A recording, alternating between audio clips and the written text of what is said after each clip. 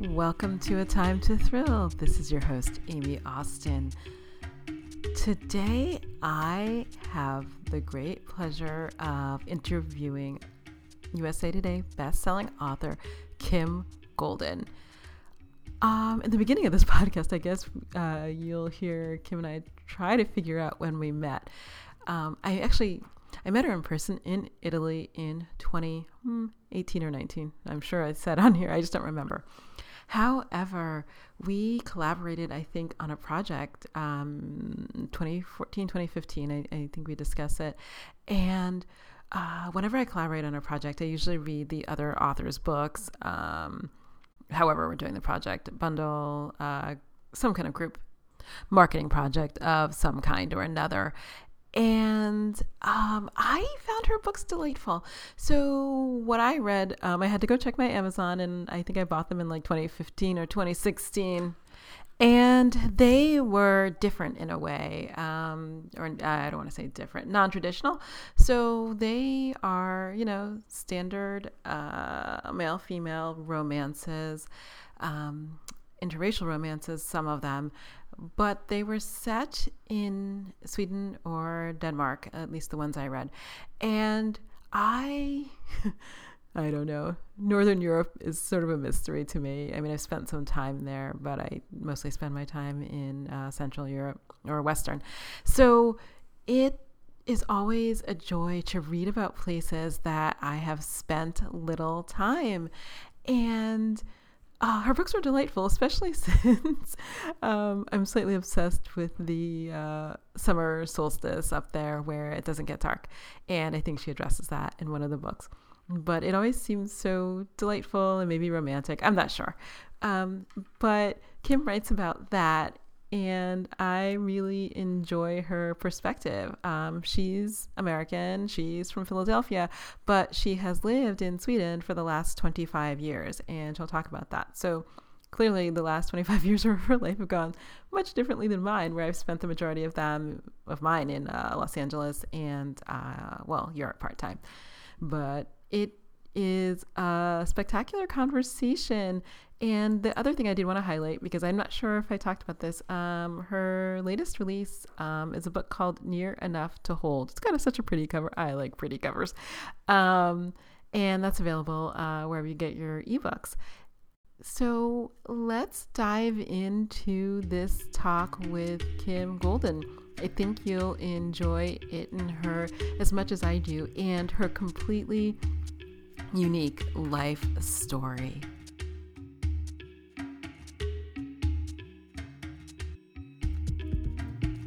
Okay, hi. I'm sorry, I shouldn't be laughing. We're already talking. Hi, this is Aime Austin, and welcome to A Time to Thrill. Today, I'm speaking with USA Today bestselling author Kim Golden. Hello, Kim. Hi, Aime. How are you? I'm good. It's like I'm sitting here in Sweden, and the sun set maybe 2 hours ago, so it's actually dark right now, but pretty soon we're going to have almost 24 hours of light.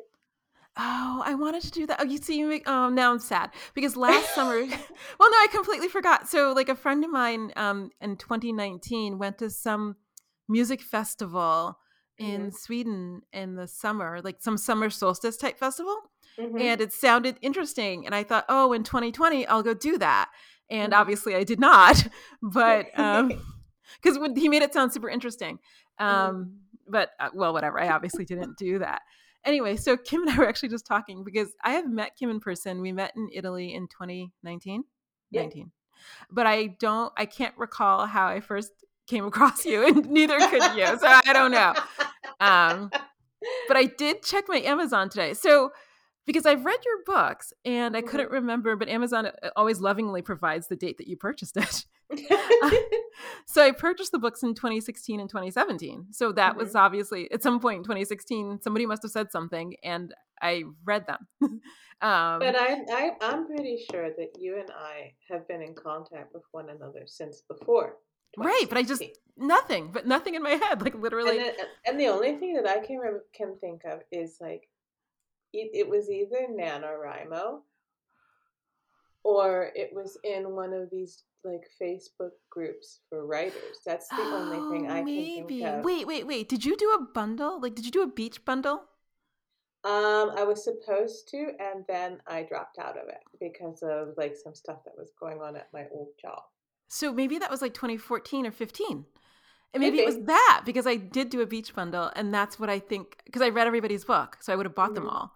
And Yeah. maybe it was that. That could be it. I literally don't It know. could, because I know like there, if it's the one that Tawdra your candle, Yes. then that was the one I think Liz was involved with that one. Yes. Okay, so it's 2015. Yes, there we I there we got it. go. Oh my So it gosh. was Liz. Yes. So we're talking about Lisa Marie Rice, who is an author who writes romantic suspense and lives in Italy. So when I met Kim in person, or met with you in person, it was she had done a small writing conference, and she does them often actually for Yeah. different reasons, like women's fiction or indie uncon or brainstorming. Yep. But she has them where she lives in Matera, Italy, and it's delightful and lovely. And she had asked me many times to go down, and for some reason it seemed difficult. And then of course, like, I bought a ticket for like $50 and got on a plane at Budapest and got off at Bari, and that was it. Like, it wasn't some complicated scheme. It was literally like 90 minutes, you know? And you're like, why did it seem so hard? Like, sometimes I just don't understand that. But okay, so I have so many questions for you. Um, Ask away. I'm so an open book. so one of the things that fascinates me about you is that you moved to Europe in, okay, what I want to say is 25 years ago, but I've lost a year, so it's Yeah, more no, than it that. is 26 years. Yeah, I lost a year. Everything I'm doing is like off by 1 year. Like 25 years ago, which is fascinating because it's something I've wanted to do, and then I toy with off and on, and then I spend some time there. And I have residency and all that, but it's just I go back and forth and I never make a good decision. um, I'm still thinking about it now because I'm thinking about, do I want to buy another house in the US? And then it's hard to think about not having two places, but that's neither here nor there. So what prompted you to go to Sweden? I mean, Love. I Plain and simple, just love. I mean, that's I so never. funny. It's always love or money. Yeah. Unless it's war, but war is not going to be an option in this conversation. So it's usually love or money. But how Yeah. did you meet your husband then? Oh my God. It was so long ago. Back in 1992, I think it was. Uh, let me just count. Yeah, it was 92. I was in grad school, Okay. and we were both like, well, it started off that this was in the early days of everybody being online, and I was Yeah. working in the computer lab at the school that I was working on my MFA in. And all of us had to work in the computer lab as a part of our assistantship. And Oh, okay. I didn't know anything Hmm. about computers except for how to use Microsoft Word and Word Right. Perfect and how to load the printer, which was okay because the freshmen who were coming to the computer lab didn't know much more either. So I most of the time all I had to do was just go around, show them like, yeah, just move the mouse. There you go. Your screen's back up again. And then the rest of the time it was just like waiting for people who maybe had questions about like grammar questions or writing questions, because we also worked in the writing center. And Oh, anyway, okay. so Yeah. since I didn't have that much to do other than move computer mouse around and refill the printer, some friends introduced me to chat rooms online, and so I ended up meeting him through that, Oh, and just wow. and we started talking, and it was like this. I don't think either of us was thinking that this is going to lead to anything, Right. and then but then it did, This is and it so was I it was yeah. I mean I was like, when we first started talking to each other, it was just about music and books and sci-fi and things like that. So nothing like, earth shattering or anything, but then it was just like, how you kind of get this feeling that this person is really interesting and I want to get to know them better. Yes. And then, he had started talking about like how he was planning on coming over, and then through like being online, we knew a lot of the same people. So then when he decided he was coming over, then I was just like, okay, well, let's meet up. Oh, wow. And then we did, and it was love at first sight, and it was just been the two of us since then. That's so fascinating because people obviously meet now online as well with mixed results, depending Mm. on whether they're honest about their online persona. But I remember the chat room days because I used to hang out on the computer. Like, you made me think about it. I haven't thought about it in ages. In undergrad, I graduated in '93, and I remember like I don't know what I did there, but it did feel like it was just like people loading printer paper and showing people how to use Gopher, and that's like Yes. basically and listservs, which I hadn't thought about in Yes, those age. too, and Yes, going into IRC, if yes, you remember that, yes, because internet relay I used, chat. I remember yes, it. I used to chat with people from around the world on there. I did too, but I haven't. Well, obviously didn't get married that way, but I just I haven't. Like, I literally haven't thought about it. You know how I was thinking this to somebody else. It's not that I forget things. It's just that I don't think about everything all the time, Mm, obviously. But now you've reminded me of a whole thing. I can see it in my head. It's fascinating. But how did you decide to move to Sweden? Because so you and I know several people probably because of the way we live. Like, I know a yeah. lot of people who have relocated or who live in Europe Mhm. recently. Like, I don't know if you know Tamari. You must have met her. Yes, Yeah. of course you did. Yeah. She was in Italy. Yeah. She just got her permanent residency for the UK, so she's Mhm. staying. But they moved to Scotland 3, 4, 5 years ago, something like that. Yeah. And you look Nancy Warren. Well, she goes back and forth, but there's a number of authors we know who either go back and forth or have relocated. Yeah. And it's an interesting, I mean, I know a lot of expats, obviously, because the more you know, the more you know. But Mhm. did people in your family, or did you find it like daring or adventurous, or I don't know what the right words are, to do that in the '90s before there was internet and like a vast amount of knowledge Oh about my places in gosh. the world? Yeah, I mean, it was like, I knew some, Danish and Swedish students at, VCU, so it was like when I started asking them about, like, "Okay, what's life like there?" Hmm. Uh, they were pretty open about it, and it didn't seem like it was that difficult to live there. And then, my husband had told me a lot about it anyway, and before I moved here, and then I'd come over a couple of times on vacation. Hmm. So I knew, I whenever I would come over to visit him, it was like I would stay for a month, Okay. and so I had a chance to like get a, just immerse myself in it. Right. But it was, it's different when you're coming as a tourist Yes. and as opposed to actually moving here. And then when it was time, he asked me if I could consider coming over here and giving it a try for a while. And I thought, like, why not? Because I mean, we were both, we knew that the reality of trying to keep a long distance relationship going was going to be difficult. At some point, one of us was going to have to move to where the other one was. And I Right. knew that it was probably easier for me to move to Sweden than it was for him, especially since he was in the middle of his PhD program, and he'd Okay. already looked into seeing, like, could he transfer to an American university that was Uh, working with the same research project that he right. was doing, and it was going to be complicated. And I said to him, "Well, don't worry about it. I can make the move because I'm nearly done with my Right. MFA." And I knew, like, okay, either I try to find a job in the States, but I have to find one that's going to pay well enough so that I can actually continue flying over to visit, Right. or I'm gonna have to find one that has really, really generous, Leave. vacation. Right. And, I knew the reality of that was not going to, it was not gonna happen. Right. And so, but anyway, I can, I went ahead and I applied for, a Swedish residency permit based on us having a relationship, but I still felt like I needed to have a backup plan. So I Hmm. went ahead and continued applying for jobs in the States. And so then it was, but I kept thinking to myself, like, if I want to have this relationship, there's no way we're going to be able to continue doing this Right. on a long distance basis. And I just decided, okay, even if I get offered a job in the States, I'll just say no to it and go to Sweden based on when I get my residency permit. Hmm. So, but anyway, I mean, at the time when I told everybody I was going to move to Sweden, I think most people didn't think I was actually going to do it. Oh, that often happens to me. I'm like, I'm gonna do this, and people are like, okay, and then it happens, and they're like, but, and I'm like, but I said. Yeah, and the thing was, I mean, like a lot of people, they were just like, "Oh, but he's just a summer fling," and it's like, yeah, but it's been going on for 2.5 years now, so I think it's more than a fling. Right. And then my parents were mostly worried about, well, what if something happens to you over there and we're so far away? Right.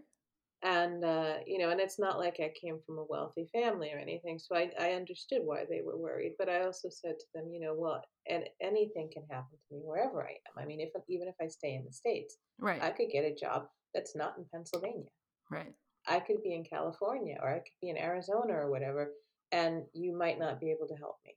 Right. So it doesn't really make that big of a deal. And then I remember joking with my mother, going, "Well, Sweden is neutral, so there's not likely to be a war there, Hmm. so it's not like a war is going to keep me from coming to visit you or anything like that."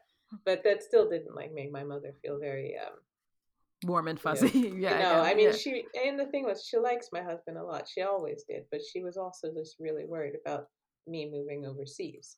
And I think it was also because my mom and I are really close. I mean, even though there were three of us, I think I was the one that she was like, we talked to each other quite often, and she, we were always just like more like friends with one another more than mother and daughter once I got to be a little bit older. Right. And so then anyway, I just made this decision, like, if I'm moving for love, and if, I'm going all in.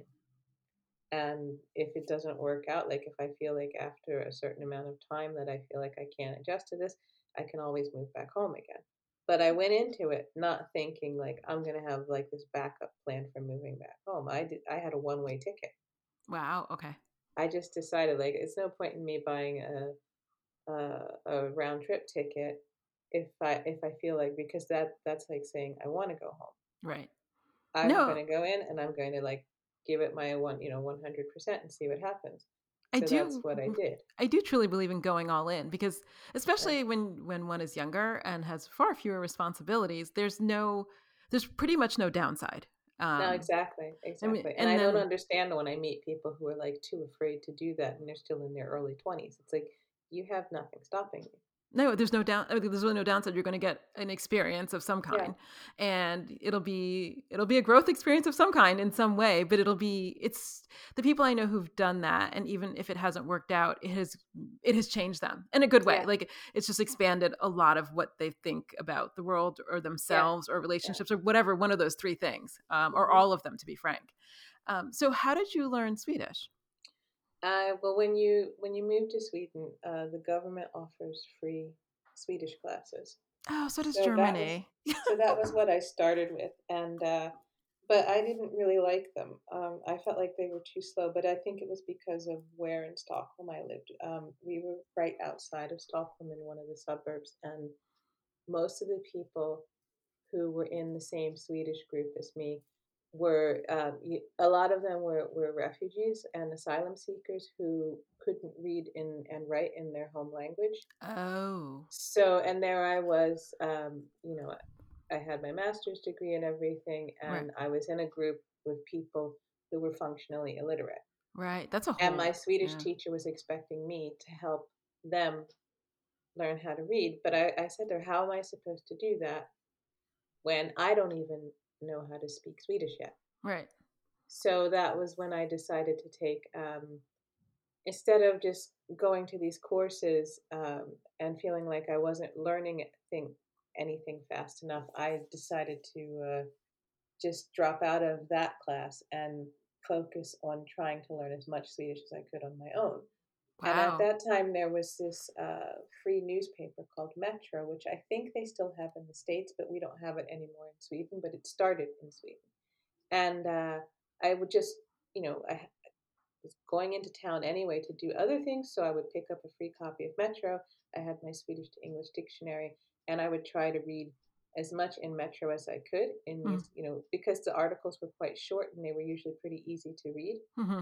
And there's a lot of these like false friends between Swedish and English, so you can almost figure out like if even if you don't understand Swedish at all, Right.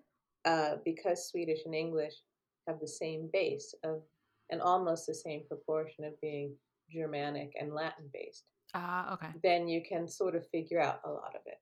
And so that helped. And then my father-in-law at that time was he had been laid off from his job, so he was at home, and I was at home looking for a job. And Right. so we were hanging out together all the time. And so I was always like, Leffe, what does this mean? Leffe, what does that mean? And so he started teaching me Swedish. And then I was also watching Swedish soap operas, which are Right. great for learning a language. So I Yeah. learned all this great Swedish slang and everything, and I started learning all the inflections of the language and everything. And then that first summer that I was there, I decided, okay, now I feel like I have like enough of a vocabulary, but I'm still like struggling with trying to speak Swedish. So I signed up for an intensive Swedish class at a community college, Hmm. and that really helped. So I did a couple of those, and then they had these adult education classes that you could do where you could uh, it was mostly for people who were maybe they had dropped out of high school and wanted to get the Swedish equivalent of a GED, Okay. or maybe you just wanted to increase your skill set for for work or whatever. And so I just decided, okay, I'm going to try the Swedish classes here. So I did several of those, Hmm. and that helped me with not only speaking Swedish, but also being able to write in Swedish, because I think a lot of people, they learn how to speak Swedish and they learn how to read Swedish, but they don't learn how to write in Swedish. Oh, this is so interesting. I think about this because of I have a similar sort of situation in Hungarian, but yes, yes, yes. The writing, it's the writing, reading, and speaking. I mean, it's three Yeah. things. Yeah, and the thing is, it's like, I mean, I still wouldn't say that I'm great at writing in Swedish, but I'm better at it than a lot of other Americans who live Hmm. here, who maybe only learn. And I think that was one of the things that was really important to me, that I wanted to learn enough Swedish so I could feel like I could come into society better. Hmm. Because even if everyone here speaks English and you can get by, really the whole time you live here, never speaking Swedish, Hmm. because they start learning English already in kindergarten. Right. So unless you meet somebody who's quite old, everybody speaks English here. And but you don't really feel like you come into society if you don't know a little bit of Swedish. This is so interesting. I will tell you this story. So Hungary's behind in that sense that, well, they had a different situation being on the other side of the Iron Curtain. So people Mhm, in the beginning learned Russian, mhm, obviously, or German, depending on their age and mhm. the politics of the time. Yeah. And they're only now coming into the whole idea of learning English. So when I first went there, like let's say 2012, Mhm, nobody spoke English. Not nobody, but it was limited. And it's actually exploded now because they started teaching people. So people who are like, I don't know, 25 and under, mhm, speak more English. Not a lot, but more. mhm. But they also speak German because they obviously they have a different demographic. Yeah. But what is interesting is that, so I don't speak English to anybody pretty much. Mhm, And I went to the butcher, like, well, not last year, maybe the year before, and I was ordering some kind of food. It doesn't matter. mhm, And so the butcher, like years ago, it's a local butcher, like corrected me in my pronunciation of the word for ribs or something else. And so every so often he'll correct my pronunciation of some word or whatever, but he does it cheerfully. I mean, it's not, mhm. bad at all. And so I was there buying whatever I was buying and getting him to cut it however I wanted to cut it. And some American walks up behind me and orders in English. And I look at the butcher and I was like, "You speak English?" He was like, "You never asked." I was just so surprised. And I was like, and I was like, "Oh, okay." Um, so I think now, because I pay a little bit more attention, because I was so in my own head, like, okay, like what am I going to ask for? And to be honest, the biggest problem I have, at least in terms of food buying, is Mhm. translating weight, because I have to Yeah. think about English to metric, and that's the Mhm. thing that actually hangs me up more so than the words themselves. Because it's like, you want a kilo? I'm like, well, do I really want 2 pounds? What if I make 2 pounds of everything? That seems like so much. And I have like all these thoughts in my head, which have nothing to do with the thing I need.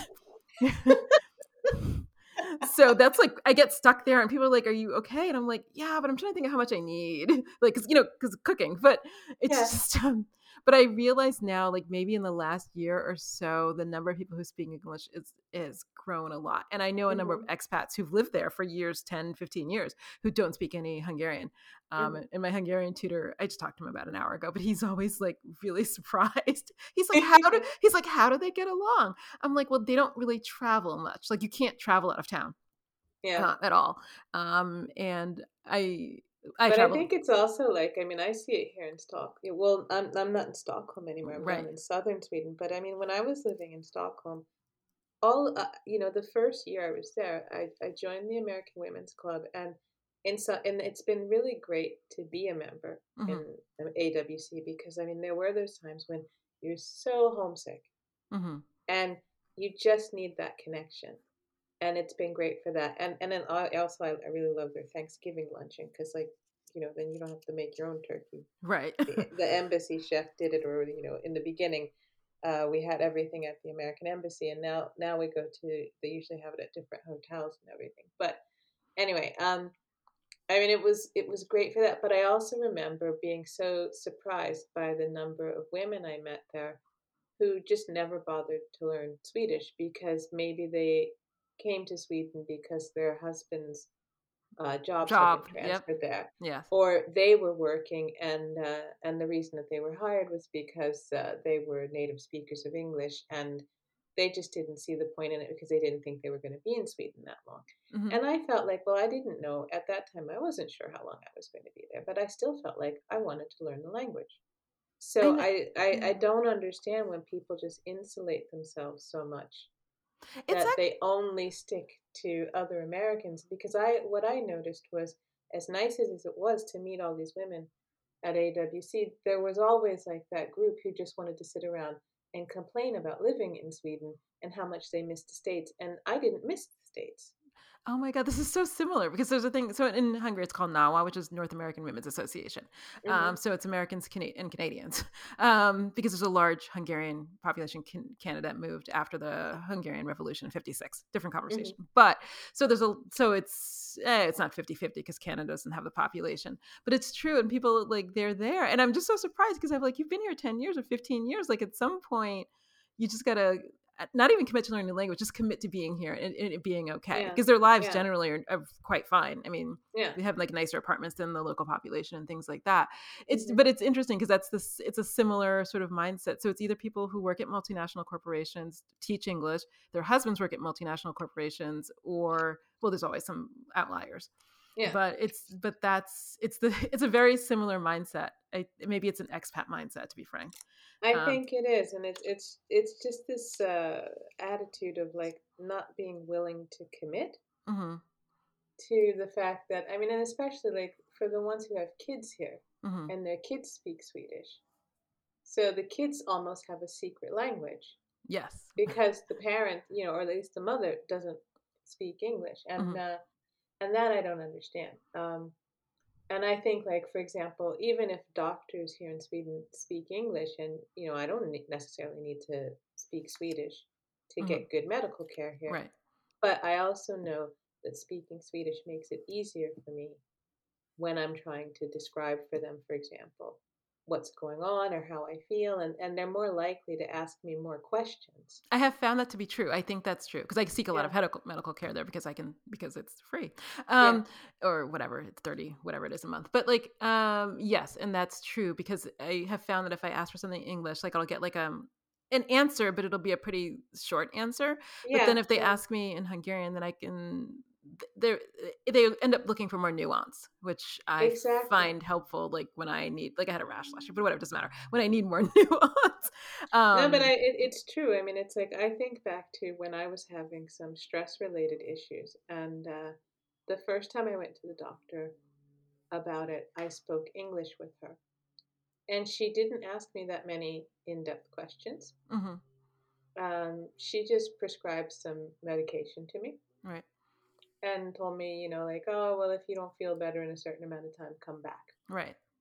And then the next time I saw her, then I just decided, okay, I'll speak Swedish with her. I wasn't sure what all the terms were called in Swedish, so I Mhm. looked them up, and Right. then I just, I told her like, okay, let's just do this in Swedish. If I can't remember the word for this in Swedish, I'll say it in English, and she was fine with that. And then I actually got better care. That happened to me as well, actually, on a return visit, and then the return visit, I was just like, "I'm just gonna broach it." But what I do, to be frank, is my tutor I will visit him, or he will visit me, whatever, right before Mm-hmm. I have that kind of appointment, and then we'll go over all the terminology that I need for, like, Mm-hmm. random things, like, because they have different words for, like, whatever, different Yeah. medical things that happen to you, Yeah. which are not, I don't wanna say not logical. You would not figure them out necessarily, because I don't know, because it's not something I think about often. It's not the same as ordering food or getting on the bus. So, or like getting my kid at camp or paying for something. I mean, there's like so many things that are much easier than that. Yeah. And you do every day as opposed to going to the doctor, which is not every day, hopefully. True. So it was interesting getting completely different care. It was an ENT, I think, getting completely different care Mm-hmm. the second time. And I thought, okay, so I think from here on out, I'm just going to try it in the other one. And if it doesn't work out, I will ask, because there's always somebody who will generally speak English, who can No, explain it. exactly. Exactly. But it's And I think interesting. it's, yeah, but you know, and it's one of those things like, as soon as I started just doing everything in Swedish when it came to healthcare, things became so much easier. And No, so, like, when I speak to other expats here and they are always complaining about like the Swedish system without thinking about the fact that, okay, yes, you know, there are certain times when you have to wait for things. Like, you know, they'll tell you you have to be in the queue for it or whatever. right. It still goes pretty quickly. Hmm. But because they can't get it right there and then, you know, like they would in the States, Right. without thinking that, yeah, you'd get it right then and there in the States, but you'd often have to pay like a shitload of money Yes, I just did to it get last it. week. And it's there's still no guarantee that what you're getting is actually what you need. Need, yes.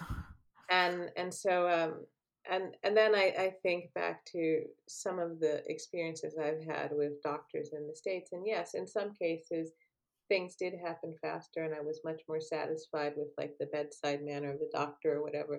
Because I mean, here they can be just pretty matter of fact about everything. It's just like, oh yeah, it's this. No, in And you're Hungary, they're like, very brusque. I will say that. We call it brusque. yeah, It's just sort of yeah, like, and okay.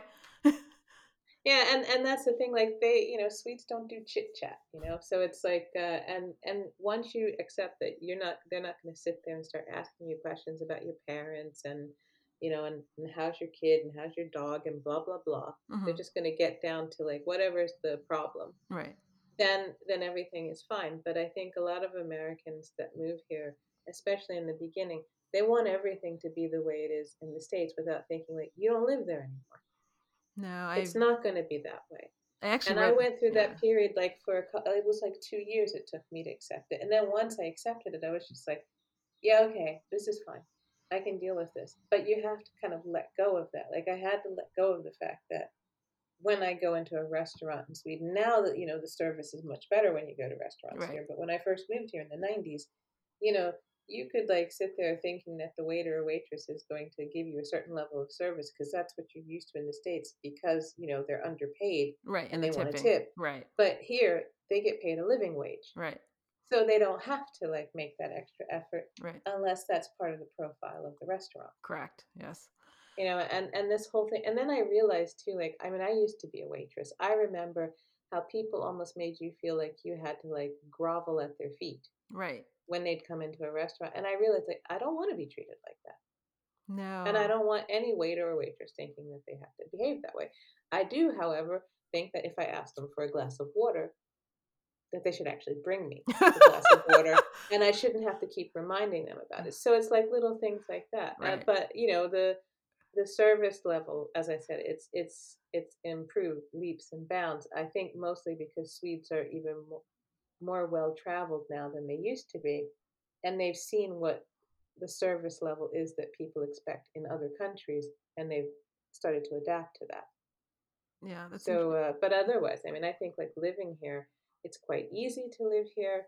You just have to accept that I think when you move to Sweden, like because Swedes speak such good English and because they don't really look that different from Americans other than being taller and more fit, Right. that, you know, it's people just sort of think that, oh, life is going to be exactly like the States.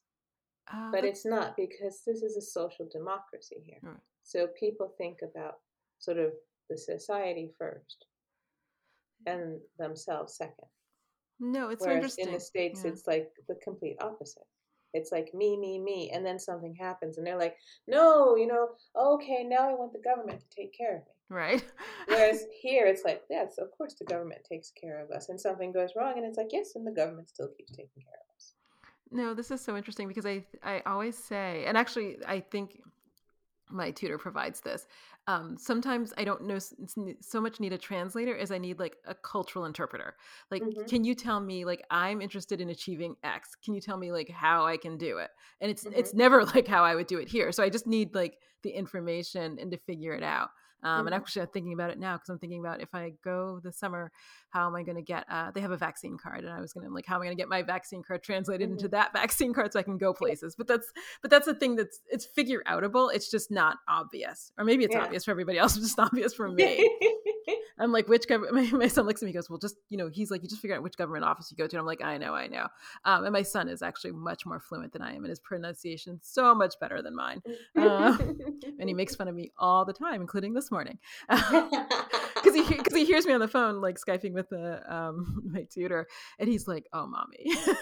And I was like, I was like, I try. He is like, Mhm. yeah, you try.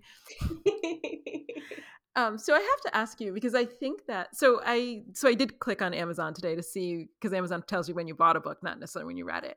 Mhm. But I bought at least I don't know whatever I don't, is it maybe this time that series the trilogy I guess I'll say Yeah, that. it's the Maybe series, so you have, like, in the books that are about Lainey and Mads, it's 3, and Hmm. then there's a standalone in the series that is about her Is the cousin, the cousin, one that yes.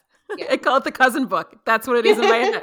No, I'm literally like, I'm gonna get on this call. I should probably look at this. I was like, but what's the cousin book?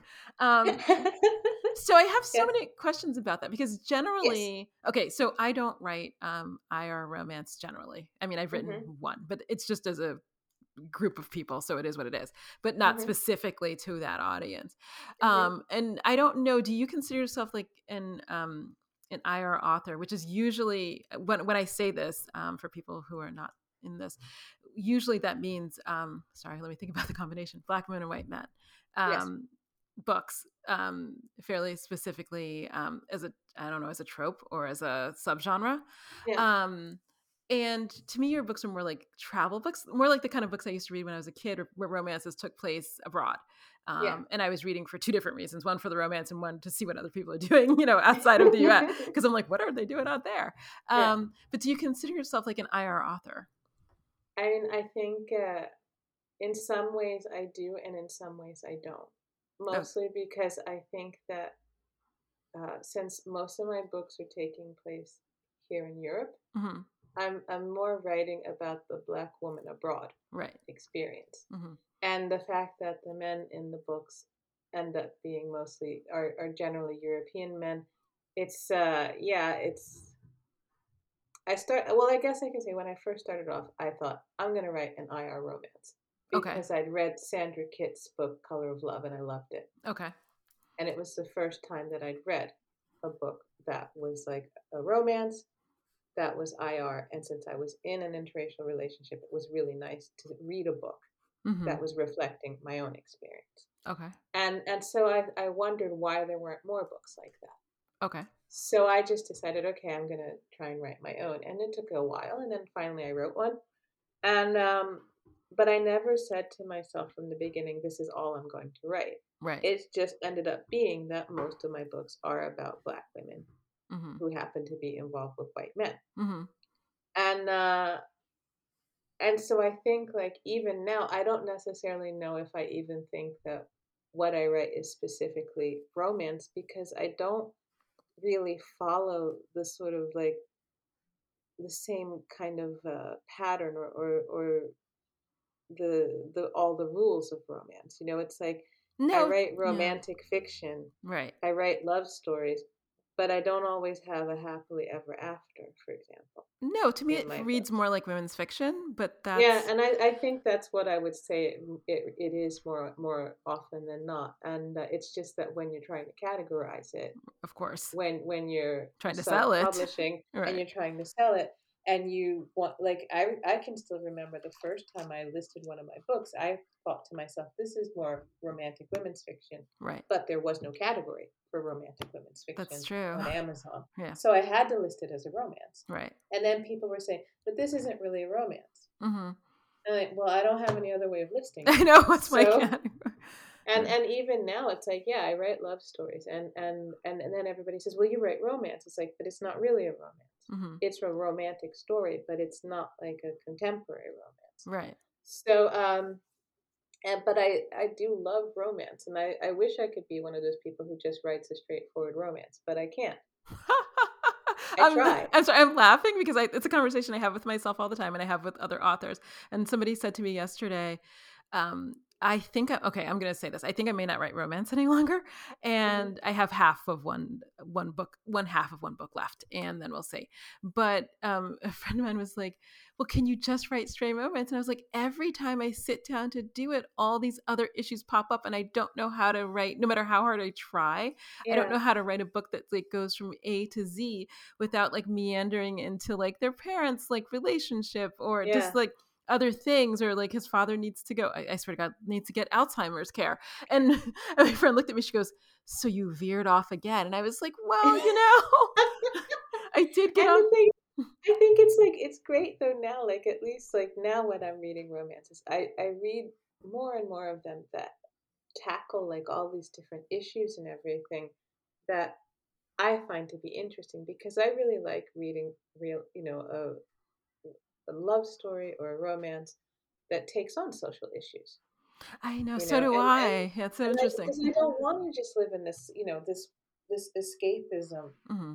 sort of world. And I remember one book that I wrote where I brought up, for example, racism in the book, and I talked about like it's the one that's called Under the Midnight Sun, where it's about a hockey player who goes back to his hometown with the Stanley Cup, and he's reunites with this woman he was in love with when he was younger, Hmm. and she comes from an East African background, and she came to Sweden as a refugee, and now she's working with children who are orphans who Right. come to Sweden as asylum seekers, and then and then in this book they're discussing her work, and she's talking about like the problems that she's having getting funding for this center that she has, and I remember a reader sending me an email and saying she didn't need my social justice warrior bullshit. Oh, that happened to me last week, actually, for the first time. And it's like, and Here's, then people even said this in their reviews, like we don't, I don't read romance to get a sociology lesson. mhm. And I felt like, okay, well then my books aren't for you. Yes, that's where I came down. Although I didn't reply Yeah, to readers because I don't. I mean, not those kinds of readers. But I got one of those, yeah. and she's like, "I have to unsubscribe." Oh, because I talked about. Actually, I wrote the book years ago. I don't know how she just came upon it. Well, of course, Mhm, people just come upon it, and it was about the shooting of an unarmed black man. mhm, But I wrote the book 4 or 5 years ago or something, and she mhm. goes, "This a George Floyd rant?" And I was like, no." But it's a thing that happens, and it's a book that I wrote, and what am I going to do? I mean, Yeah. it's not as if it's not as if it's not something that happens. Um, But I mean, I think it's like there's this tendency for people to feel like when they read, they just want to escape, and I have nothing against that. I mean, I have books that are like that I read that I just want pure escapism, and I don't want to be confronted with the realities of the world. I just want to read about two people falling in love, and they can live in this like perfect little bubble where nothing bad happens. mhm. But I think that the more interesting romances are the ones where things happen, and they're not always great things, and the characters grow from it. No, Well, and and or yeah, it changes them in some way, right, and I don't want to just read a book where it's like, oh yes, okay, I get these like nice descriptions of, oh, they kissed and they did this and blah blah blah, and yeah, yeah, that's fine. It's because I mean I like a good love story. I like when there's great passion between characters and everything, right, but I also want to know what's going on in their lives, and if they live in if you tell me this book is set in New York City and I don't hear anything about what is actually happening. right. in New York. You know, it's just like this sort of Hollywood sanitized version of New York. Hmm. Yeah, I don't need to read that story. Then that's not what I'm interested in. I struggle with that as well. Actually, I read one romance in New York. Not one. I mean, I've read more than one. And everybody was driving, and she kept pulling up in front of his house, and I was like, Yeah, like how "Oh!" who drives in New York I was like, I other want to." than the Uber drivers I and know. It's like things I like want to that? live in her world where you can just pull up right to his Yeah. doorstep, and so you can have it out with him. Because I'd be like circling around the block looking for parking. Yeah, yeah. But Or that's like when you know like this person like has probably never been to New York, and my favorite is like I read a story recently where the author set the book in Stockholm, and I thought, oh great, because I lived at that time I was still living in Stockholm, and I was like, oh, it's so much fun to read books in Stockholm, Mhm. and then I understood that she knew nothing about Yeah, Stockholm. And it was the same something similar where she was talking about people driving all the time. Well, most people in Stockholm, I mean, yes, people drive there, but the majority of people take public transportation. right. And whether they're rich or poor or whatever, everybody uses public transportation there. And then, you know, the she wrote about this person like having this like, a person on a teacher's salary having like practically like a palatial apartment would never Mhm. happen Right. in Stockholm. It's like the most expensive city in Europe. You Right. can't afford on a teacher's salary, you can't afford that kind of apartment. Now, granted, of course, like she's like writing the fantasy, but I just and then the thing that made it even worse was like that the author had the characters using German words. Oh, that's interesting. Okay. And we don't speak German in Sweden. Mhm. We speak Swedish. We Right. would not say danke unless we were Germans who moved to Sweden. Right. We would say tak. Mhm. And it was like, and you don't even have to do very much. You just need to do a Google search Right. to find that out. And the fact that the author hadn't even done that and had everybody speaking German and everybody had these very German sounding names. I mean, some Swedish names, yes, are German sounding, but it's like you're more likely to find somebody whose name is like Sven Lundqvist than you're going to find somebody whose name is like Johannes von Essen or Right. something like that. And Right. I'm like thinking like, okay, yeah.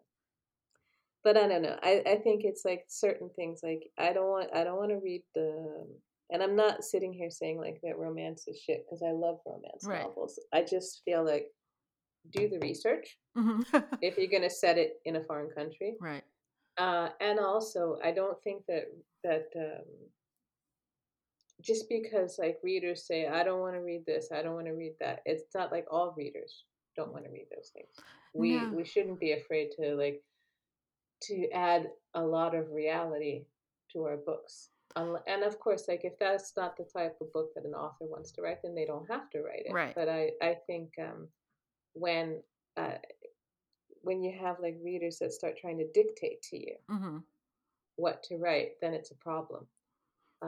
And it's something I just finished. Well, my husband read this article this morning about it was a Swedish author who said that the readers don't owe her anything just because they bought her book. Right. But in that same vein, she doesn't owe them anything either, other than telling a good story.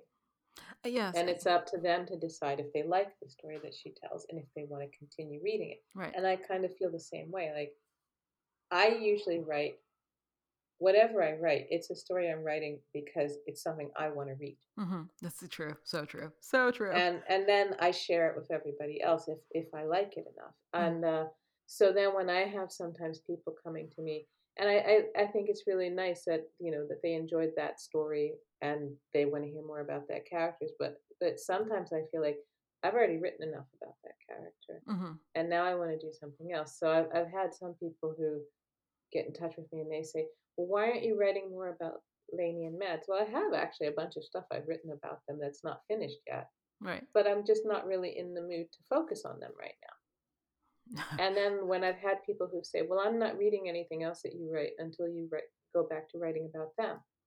I can't just write about them when I have all these other stories in my head. No, we talk about this. I mean, my friends and I talk about this because there's some component about artistic choice, Mhm. and I have two characters that not in romance but in crime fiction that people ask me about all the time, and Mhm. I'm like, that's done. Like, I literally don't know what happened to them. I was like, hopefully they're Mhm. well. Mhm. But I'm so much more interested in telling the stories of the new people that have come into my head, and I'm glad that you found them compelling or Mhm. stimulating. But I'm not going to go on with that. I mean, she had, bad things happen to her, two of them, Yeah. and I've resolved it in that, in that sphere, but I'm not that interested in telling that story again. I'm interested in, look at these new people I have in my head. Come on. Yeah, Um, exactly. uh, Exactly. but that's so interesting. So I have a question for you, because I Mhm. think the last time we talked, you were taking a writing hiatus, and then I Mhm. look up one day and you have a new book, and, Yeah, and well, I and I was like, I I was like, how did I not know this? Not that I need to, not that I was like, how did I not know this? But well, you also, know what? I we're in different haven't. time zones too right now. It's a different time zones, but it's also, like when I was taking that hiatus, I mean, I went for like so many months without writing anything, and I wasn't even really. I mean, every now and then I would send out a newsletter Right. and tell people, "Hey, this is what's going on." Yeah, blah blah blah. But I mean, it was like after my brother, when he passed away at the beginning of 2019, it Hmm. was kind of like the culmination of just so many things that were happening. And I felt like I just can't write right now. Right. I mean, it was like I left a really awful, toxic workplace Hmm. where that sort of was killing my joy of writing. And then I lost several people close to me in just too closely Hmm. to one another. It was like I had a friend who just died suddenly, another friend who, like, I think it was like a month later, another friend who passed away, and then a month after that, another friend passed away, and then my brother passed away. Hmm. And I just felt like I was shell shocked. So and I thought it was, I kept thinking I can write my way through the grief because that's what I did when my dad passed away Hmm. in 2012. Right. But I realized that this time I just couldn't because I was still dealing with all of the sort of PTSD, I guess you could say, that I had from the work situation. Right. Right. And then trying to sort of deal with like my friends who'd passed away and then getting hit with my brother dying, and he died the day before my birthday. Hmm. So it was just like when my mother called me and told me your brother passed away, I kind of felt like this huge gaping hole just opened up inside of me and it ate away the joy of everything. Hmm. And so and at the time I was trying to finish a book, and I just lost interest in it, and I didn't write for months. Hmm. And then I just one day I just realized like I got to get out of this. I mean, grief. I started going through grief counseling, and that helped. Right. And then I just threw myself into a lot of reading. Hmm. And I think that was kind of what pulled me back into writing again, because at one point I was thinking about quitting writing completely, other than just doing the copywriting I do for my day job. Right. But yeah, I mean, I felt like I didn't have anything left to give. And I didn't know that. I just felt like I have zero interest in writing. I don't know this, the voice inside of me that was urging me to write was just not speaking to me. Right.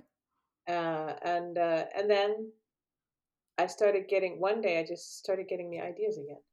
Oh, wow. And Okay. I started feeling like now I want to write again. So I started I think I think it was it in 2019 when I decided, okay, I'm going to try and do NaNoWriMo again, and I did it, but I didn't manage to finish it. Okay. Um but I got a really good beginning of a Hmm. story, and I managed to get like I didn't make it to 50K. I think I made it to like 35. Hmm.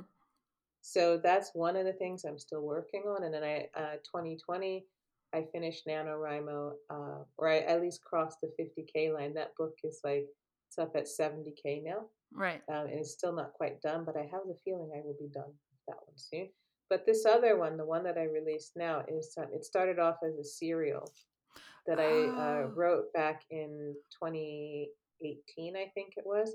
And then I set it aside. And okay. I kept saying to myself, I'm going to expand this story. Hmm. And then I sat down and I read all the parts to it, and I just started realize like how much I loved that story. Right. So I decided, okay, I'm just going to continue working on this one and keep tweaking it until I get it to really the place where I want it to be. And I sent it out to some of the people in my readers group just and asked them like, okay, have a go at it. Tell me what you think. What do Right. you think's missing from it? So I got some feedback from them, and I kept working on it. And then I sent it to my freelance editor that I always work with, and she gave me some good feedback. And then I just felt like after a while, like, okay, there's not much more I can do to this. Right. I really like this story. I feel like a lot of people would like it. And then when I was still writing it as a serial and I had it in Kindle Unlimited, it was like it wasn't like this huge success there, but I Mm. was always getting email from people who told me how much they liked it. Okay, I did see the serial in your newsletter. Okay, now I feel like, okay, I'm back now. I got it. I'm back. So then that was when I just decided, like, okay, now, like, I compiled it, I got it to the point where I felt like this is a really nice short novel. Let's just go ahead and release this because it had been so long since I'd released anything other than a couple of short stories. Hmm. And I felt like I just have to do this. I have to dip my toe Hmm. back into the publishing world and see how it goes. And so I released it in April, and it's been doing pretty well so far. I mean, it's like it's still not like a big bestseller, but it's making me happy when I look at my sales report. So, what is So it about? Because it's I'm not going to try to recreate my newsletter history in my head. it starts out. I mean, you have this. You have Nick, who is a widower. Is trying to get his life back on track, but he's still dealing with a lot of demons connected with the death of his wife and his two daughters. Hmm. And he's just kind of kept to himself since he left Boston and moved to Richmond. And he's really had a hard time with returning to Boston to see his family because he's just too haunted. He's still haunted by the ghosts of his wife and his daughters. Hmm. And it's not necessarily like actual physical ghosts. It's more like the guilt that he feels Right. Right. about how they died. Right. And then you have Keisha, who is a former ballerina Hmm. who had been living in Europe, and one of her exes happens to be in London at one point, and they meet up, and he convinces her that she should move back to the States so they can give it another go. Hmm. Except when she arrives, he's already moved on with somebody else. Wow. Yeah. So she meets Nick at a point when she's really like she's got no place else to go. Hmm. And he offers her a chance. He's like, okay, you can use the guest house that I have. Oh, are they a captive romance? I'm sorry. I love people who are. I like close proximity. I'm sorry. I'm just because look, you can't stop seeing each other. I'm so excited for you. And so this is what happens. I mean, it starts off that the two of them, like, she's trying to get her life back on track. He's trying to get his life back on track. And they establish this friendship, and then it becomes Oh, I know what I'm doing something more. tonight. Okay. I'm super excited. I'm super excited. Okay. And there's a dog in it called Rufus, who I love. Oh, Rufus was my my grandmother's first husband's name, but that's a different conversation altogether. So I don't know if I have a good association with that. I can just say he's a cantankerous border terrier. Oh, I And had one of those. I'm sorry. Okay. yeah. So see, I think you'll like this. Okay. I'm so excited. Okay. Different conversation. Okay. But it was like it was funny because that was the first book that I'd set in the States in a very long time. Mm-hmm. I think the last book that I set in the States was actually the very first novel that I released, and that was Snowbound, which is set in a fictional town in Vermont. Okay. And then after that, everything's been set in either Sweden or Denmark. Right. Yes. Yes. Because those books And I read.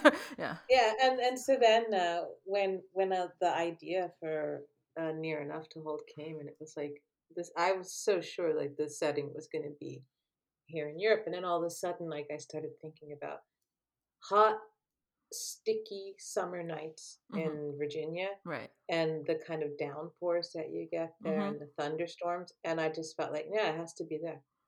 No, that's true. Okay, sorry. Okay, that's a different conversation. So I'm pretty excited. So what is next for you? So you're gonna finish up other stories, and are those gonna be Yeah. set well here where I am now or there where you are now? Sorry. Well, actually, one of them that I'm working on, it's another standalone in the Maybe series, but Mm-hmm.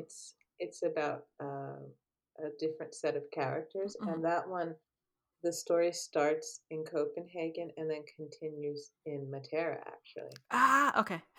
So that one I'm about maybe 65-70% Oh, Matera is such on. a pretty backdrop for a story. Yeah, okay. It is, and you'll recognize so many places in it because Area Otto is in there, Oh, that's so and funny.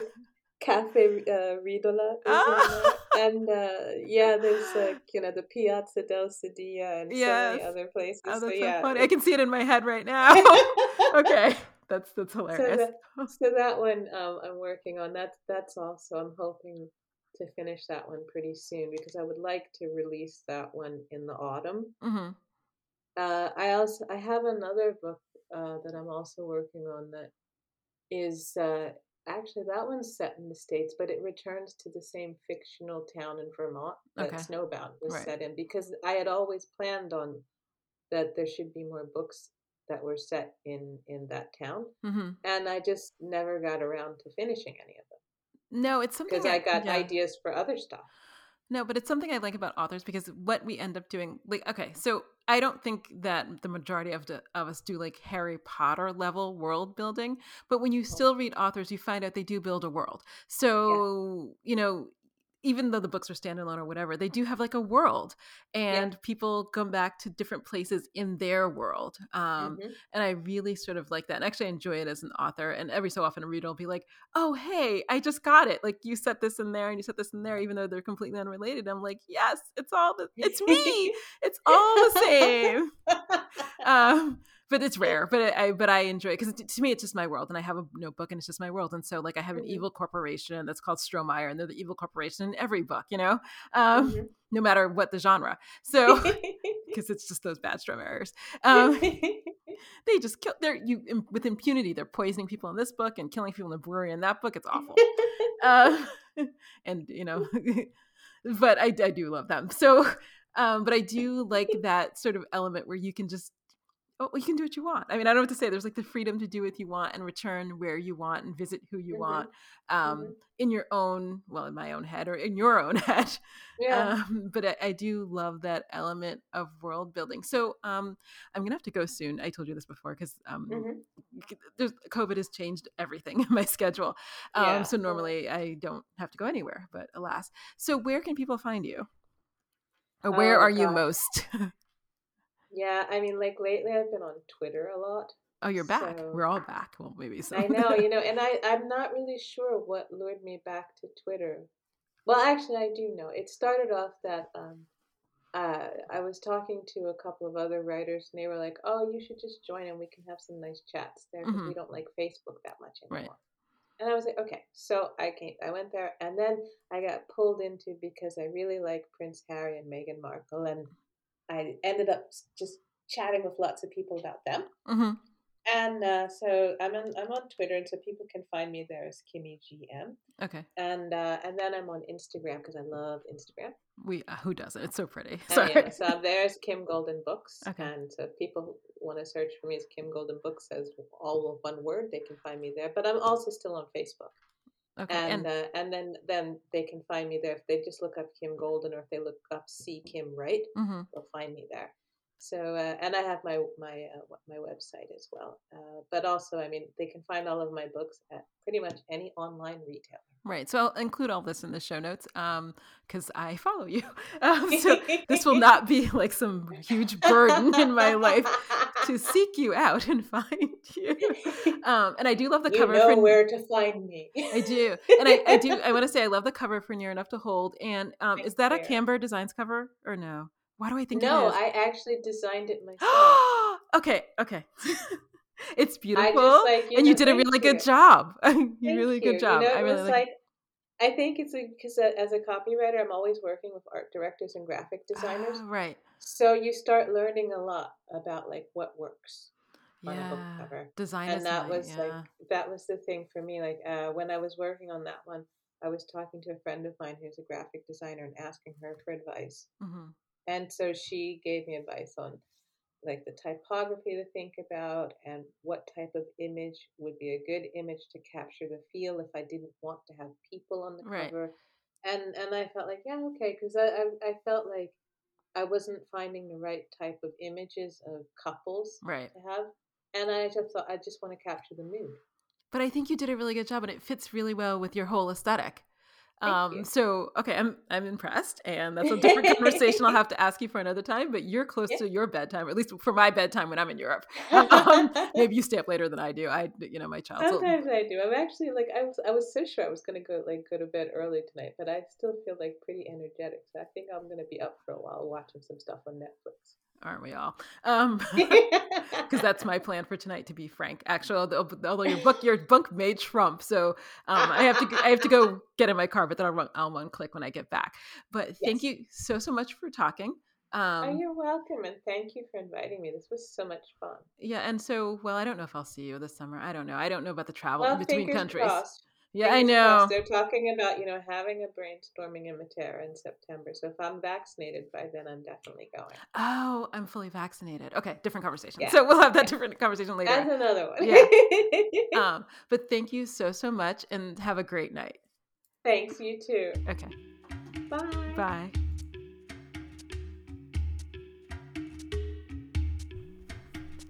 This has been A Time to Thrill with me, your host, author Aime Austin. If you enjoyed it, I hope you'll share, rate, and review on Apple Podcasts. It will help others to find and listen to my conversations with brilliant creators. Also, please hit the subscribe button on your podcast app. In addition to hosting this podcast, I'm also the author of the Casey Court series of legal thrillers. They're available wherever books are sold, your local library, and also an audiobook. You can follow me on Instagram at ThrillerPod, find me on Facebook at Casey Court Series or A Time to Thrill. Thanks for listening, and I'll be back with you soon with more great conversations.